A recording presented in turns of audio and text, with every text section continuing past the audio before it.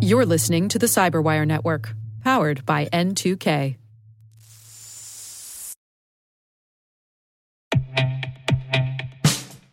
And now, a message from Cyberbit. Mastering cybersecurity is like mastering a sport. You build muscle memory through rigorous practice, then you train as a team to foster cohesion while operating under pressure. Like athletes, cybersecurity professionals thrive on hands-on simulation. But traditional courses, certifications, and open-source labs won't build you a winning team. You need Cyberbit.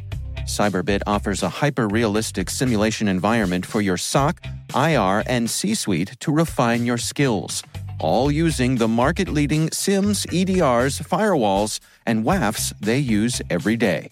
Cyberbit is offering Cyberwire listeners a free live-fire exercise. Sign up your team now at cyberbit.com/cyberwire.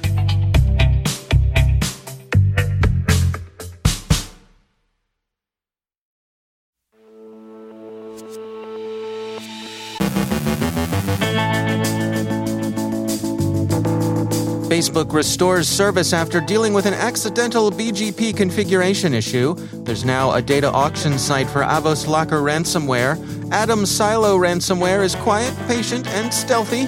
The state of investigation into those two guys collared in a ransomware beef in Kiev last week. Ben Yellen is skeptical of data privacy poll results. Our guest is Microsoft's Ann Johnson, host of the newest show to join the Cyberwire network, Afternoon Cyber Tea. And what would they have thought of the Pandora Papers in Deadwood back in the day?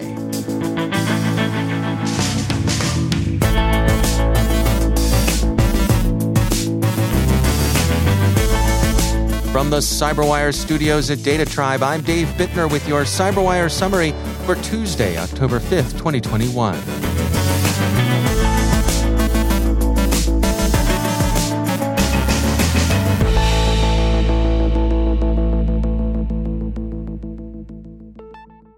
We're able to update yesterday's story about widespread outages in Facebook, Instagram, and WhatsApp.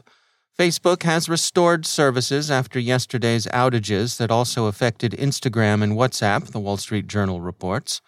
So services have been restored and any remaining minor issues are being cleaned up.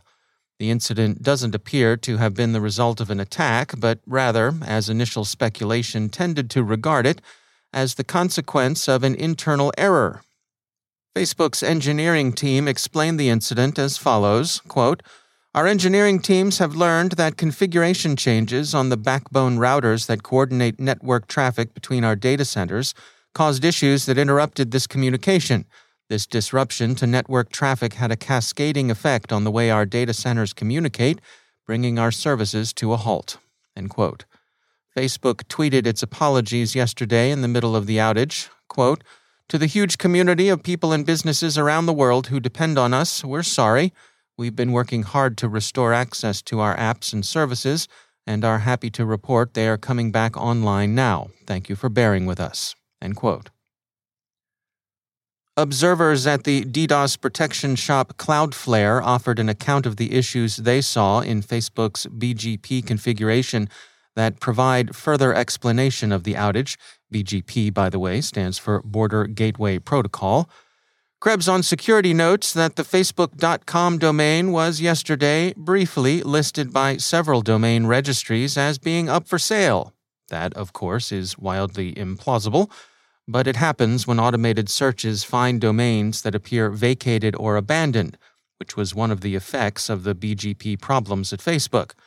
So, if you are a potential buyer attracted by the prospect of owning Facebook's domain, sorry, Charlie, the bots don't have a good ability sometimes to distinguish the real from the apparent. MIT Technology Review explains the consequences of the outage for those portions of the world where Facebook is essentially the way people access the Internet. In those regions, a Facebook outage is effectively an infrastructure crash, and brings with it all the usual worries, concerns, and conspiratorial speculations such incidents bring in their train. The criminal proprietors of Avos Locker ransomware are following the now familiar path of the double extortion gangs who threatened to auction the data of victims who refused to pay, the Record reports. Avos Locker's site, in addition to sporting a new dark look, has now set up a page where it can eventually offer stolen information for sale. All data is for sale, says the page, with the words for and sale in the big capital letters of the Act Now advertising screamer. Contact us with your offers, they go on to say, adding, we only sell data to third parties if the owner of said data refuses to pay. Auctioning stolen information in a double extortion move makes business sense in a criminal sort of way, since the earlier widespread practice of vindictive doxing, just dumping information online without charging for it, simply gave other parasitic crooks an opportunity to scoop up the data and resell it, usually on Telegram. So why settle for a pure intimidation and revenge play when you can monetize the bycatch of your extortion? Avos Locker, the Record says, is a relatively young outfit, first coming to notice in July of this year, but they're so far a second-tier player. The good news, the Record writes, is that despite the clever feature, the Avos Locker gang is not one of today's top or most active ransomware groups, with fewer than 10 attacks carried out per week, according to data provided by the ID ransomware service. End quote. Security firm Sophos describes Atom Silo, another recently discovered ransomware gang, and its use of DLL sideloading and exploitation of Confluence to accomplish relatively stealthy attacks. The vulnerability in Atlassian's Confluence server and data center that Atom Silo is exploiting has been patched recently, but it's also been under active exploitation. Confluence is a widely used workspace that facilitates a team's collaboration on projects. Atom Silo was both quiet and patient in obtaining access to vulnerable Confluence instances. The ransomware the gang uses is, according to Sophos researchers, virtually identical to Lockfile, and so the novelty and sophistication lie in the modes of intrusion.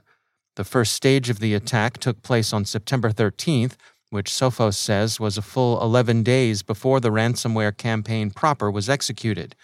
Initial access was gained through an object graph navigation language injection attack, and Sophos notes, it's possible that this was done either by an Atom Silo affiliate or through the services of an initial access broker. Initial access brokers have become a familiar kind of player in the criminal-to-criminal market. That access was followed by an unsigned DLL sideload attack, which in turn served as a backdoor that enabled the attackers to download malware that permitted remote execution of Windows shell commands through the Windows Management Interface.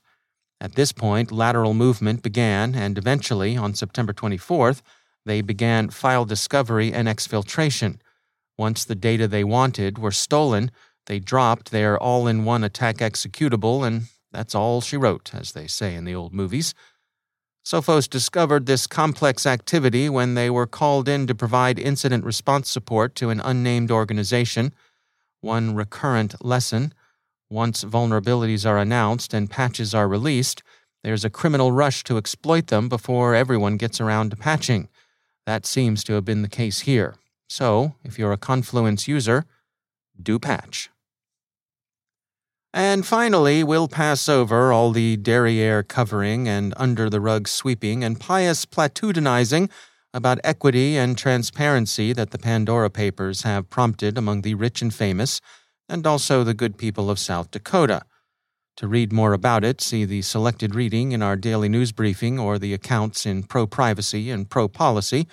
Instead, we return to the question of the criminal affiliation of the two gentlemen arrested in Ukraine on a ransomware beef last week. That affiliation remains unknown. They're said to be members of a Russian-speaking gang, but beyond that, authorities, including those whom the Register colorfully but indelicately refers to as Ukrainian fuzz, are keeping what they know or suspect to themselves. But one lesson for criminals everywhere: if you're counting on your letter of marque from the FSB to keep you out of the clutches of the fuzz, work from Russia. We know, Ukraine is tempting, and a lot of people in Kiev speak Russian. But as Ukraine itself will remind you, Ukraine's not Russia, and a get-out-of-jail-free card from the FSB isn't likely to be honored by the Kharkiv fuzz. There was a lot of online woofing and hallooing about the possibility that they were members of our evil, but this appears in the register's plausible explanation to be based on a simple misunderstanding. Europol tut-tutted that the crooks had been responsible for extortionate demands as high as 70 million euros. The our evil connection is that the gang had been known to demand $70 million, but evidently the Twitterverse has some difficulty distinguishing euros from dollars. They're not the same, and the current exchange rate is, $1.16 to the euro. The investigation is proceeding, and no doubt we'll eventually find out who the two alleged gentlemen of crime were working with, or for, or under. In the meantime, the Ukrainian fuzz are on the case with the assistance of French fuzz and American fuzz and general European fuzz, all of whom are serious about putting their resource euros and dollars where their enforcement mouths are. Good hunting to the fuzz in all civilized countries. And to return to South Dakota for a minute because we can't help ourselves, we'd like to ask everyone out there in the Mount Rushmore state if Wild Bill Hickok or Calamity Jane or Poker Alice or even Potato Creek Johnny would have spent their time setting up shell corporations back in the deadwood of its outlaw heyday. We didn't think so either. It's like finding Wild Bill holding an online MBA instead of eights and aces. Sad.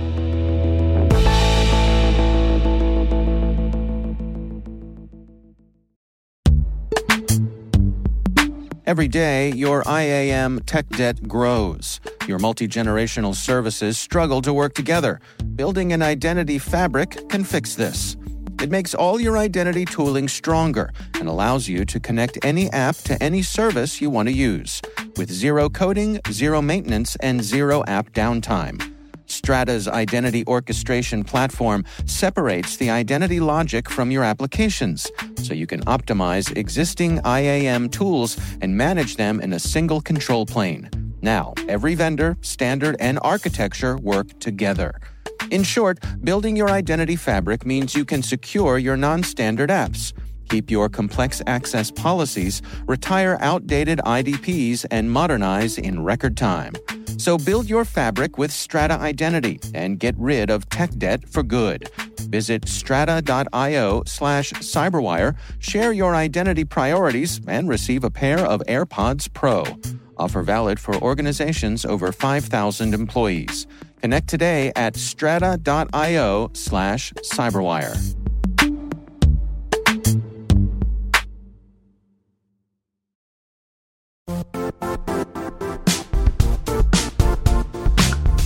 The IT world used to be simpler. You only had to secure and manage environments that you controlled. Then came new technologies and new ways to work. Now, employees, apps, and networks are everywhere. This means poor visibility, security gaps, and added risk. That's why Cloudflare created the first-ever connectivity cloud. Visit cloudflare.com to protect your business everywhere you do business.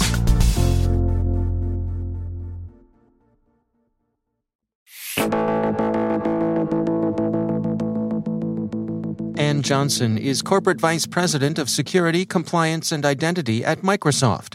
She's also the host of the podcast Afternoon Cyber Tea, which we are pleased to say is the newest addition to the CyberWire network.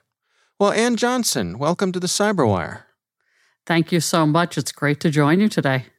So today we are talking about your podcast. This is ACT, the Afternoon Cyber Tea, which is joining the CyberWire network here. And, of course, excited to have you join us. Can you give us a little bit of the background here? What is the origin story of the Afternoon Cyber Tea podcast? I love talking about Afternoon Cyber Tea. So we're going into season 5, and we really wanted to improve the distribution and the audience, and CyberWire was such a wonderful opportunity. But how we started is I wanted to do a podcast a couple of years ago to really bring industry thought leaders together and to have, conversations that weren't necessarily product specific or company specific, but really talked about solving some of the hardest problems in the industry and thinking about, how we can actually provide better solutions or better insight to other folks. And so we've had a great run of bringing just people on that are really fascinating. Topics like, the Internet of Bodies was one of the episodes we did that was incredibly fascinating. We did an episode related to how, cybersecurity is actually related to some ancient writings. We've had a lot of fun with it, and I hope it's been incredibly informational for the audience. Yeah, it really is a broad spectrum of topics that you cover there. And I have to say, one of the highlights of you being in the position that you are at Microsoft is that you get to attract some really top-tier guests. We do. And this season is the same. You're going to be really, I think, impressed with some of the folks that we've been able to pull together onto the podcast for the season. And as we're recording some of the episodes and some of the content, it's been just fascinating. I learn a lot doing it. Selfishly, I learn a lot doing it because I just get to cover this broad range of topics. Yeah, I have to admit that's my favorite part of this job as well. Is just it never gets old getting to chat with smart people about interesting things, right? Exactly. Can you give us a little preview of some of the things that we might expect to hear this season? I can. I just wrapped up an episode with Dr. Fiona Hill to talk about the intersection of cybersecurity and disinformation. We've had episodes with Amy Hogan-Burney, who leads Microsoft Digital Crimes Unit, to talk about the fascinating work that they do with public and private sector partnerships. So I think that will be a great episode. Wendy Nader, who's very well known in the industry as a Cisco advisor, joined us to give some insights.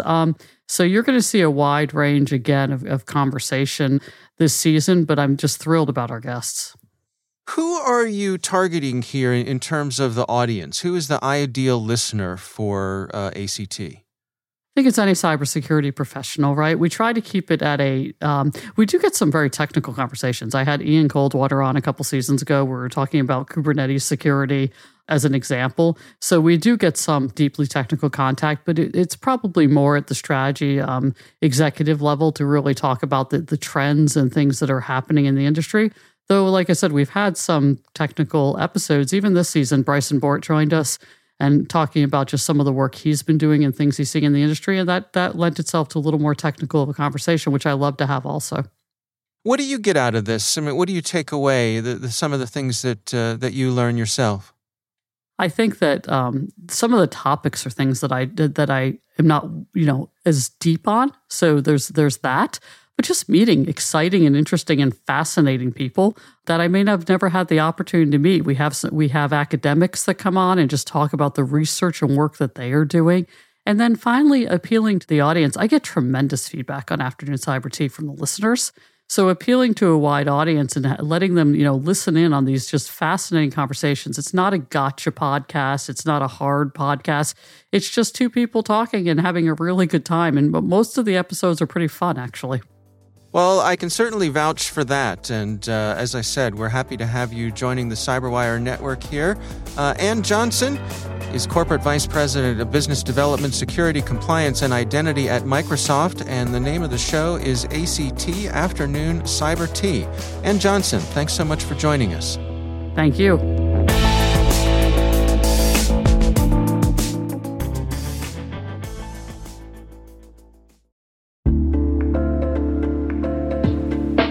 Are lengthy security reviews pulling attention away from your security program? With the largest network of trust centers, Vanta can help you streamline security reviews to win customer trust, save time, and close deals fast. Proactively demonstrate security by showcasing key resources like your SOC 2 or ISO 27001 and provide real-time evidence for passing controls. And when a security questionnaire is required, Vanta takes the first pass for you. Visit vanta.com/cyber to take a self-serve tour. That's vanta.com/cyber.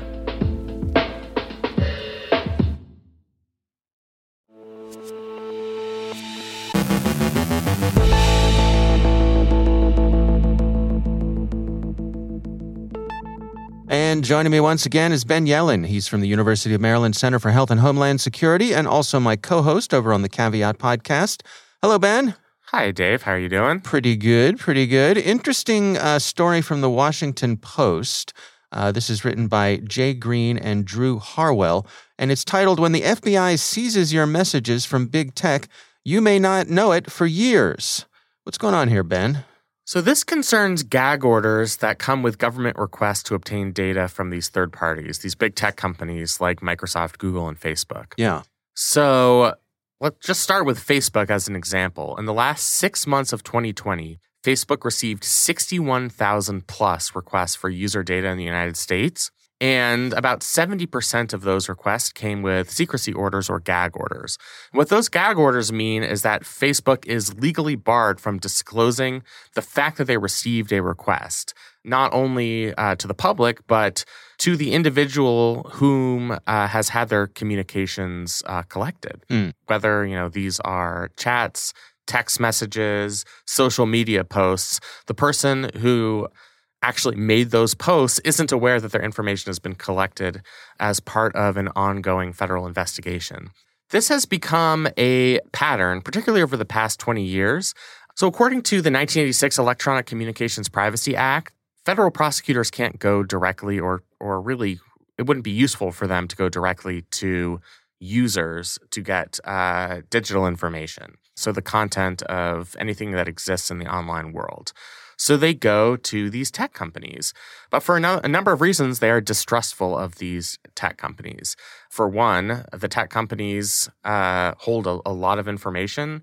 Law enforcement is going to want to maintain good relationships with them, lest they release something that sheds the government in a negative light.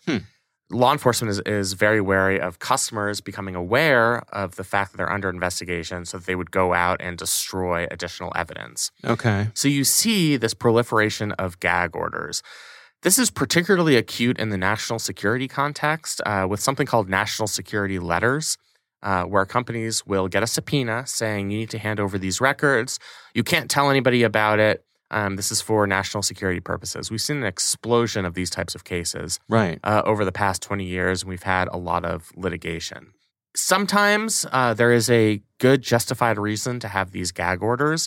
It really could interrupt an investigation. There might be national security implications. There might be implications in terms of bringing down like an organized crime ring. If one member of that ring is notified that their communications are under surveillance, then the Justice Department or any other federal agency might lose progress in their fight against one of those organized crime communities. But there are lots of cases where that type of secrecy is not justified. And the fact that these gag orders came with 70% of these requests, I think it would be hard to say that everything contained in that 70% was necessary in terms of having a gag order. Right. The Justice Department and members of Congress are both looking into ways to try to ameliorate this problem, come up with some sort of standard where gag orders are only employed when absolutely necessary.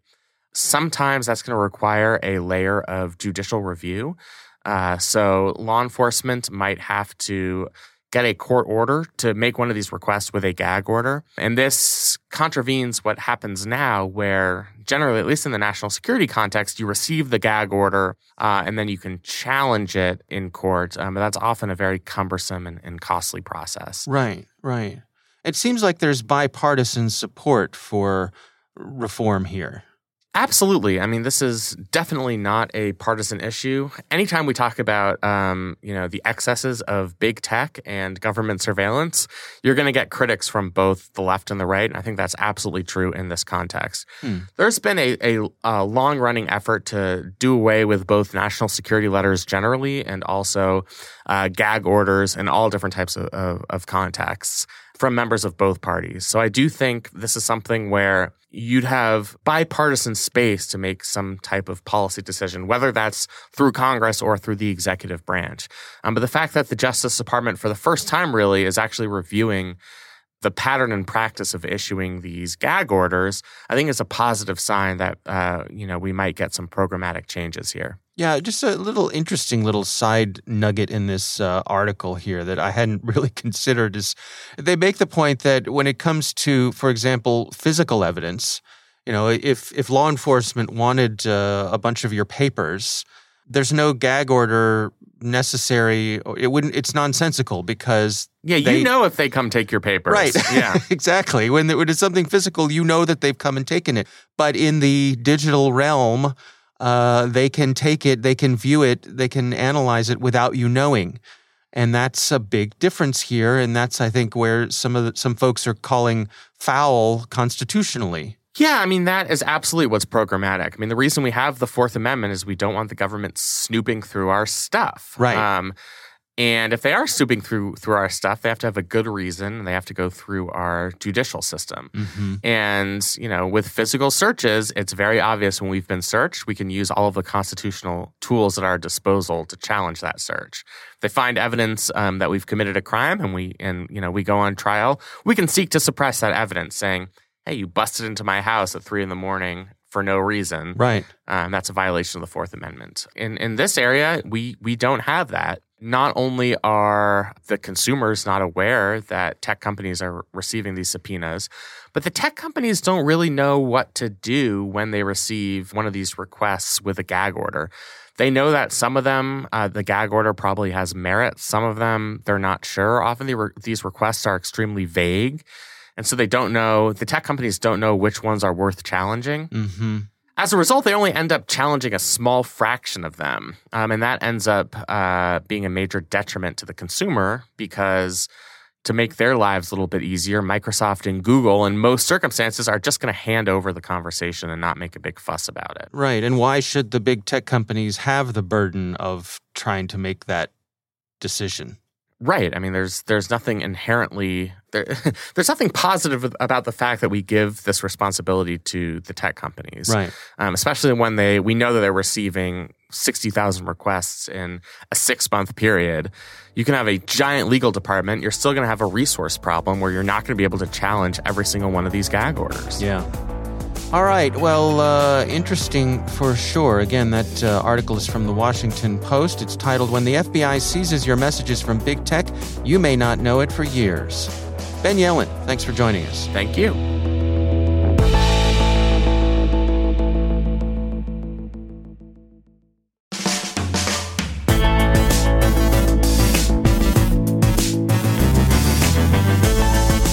And that's the Cyberwire. For links to all of today's stories, check out our daily briefing at thecyberwire.com. The Cyberwire podcast is proudly produced in Maryland out of the startup studios of Data Tribe, where they're co-building the next generation of cybersecurity teams and technologies.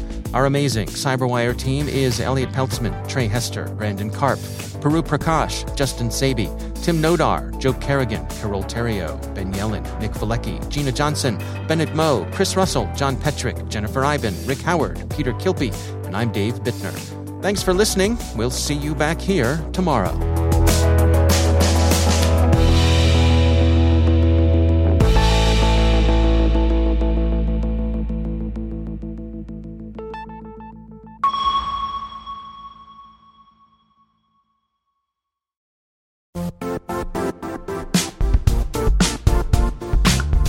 And now, a word from our sponsor, Zscaler, the leader in cloud security. Cyber attackers are using AI in creative ways to compromise users and breach organizations. In a security landscape where you must fight AI with AI, the best AI protection comes from having the best data. Zscaler has extended its Zero Trust architecture with powerful AI engines that are trained and tuned by 500 trillion daily signals. Learn more about Zscaler Zero Trust Plus AI to prevent ransomware and AI attacks. Experience your world secured. Visit zscaler.com/zerotrustai.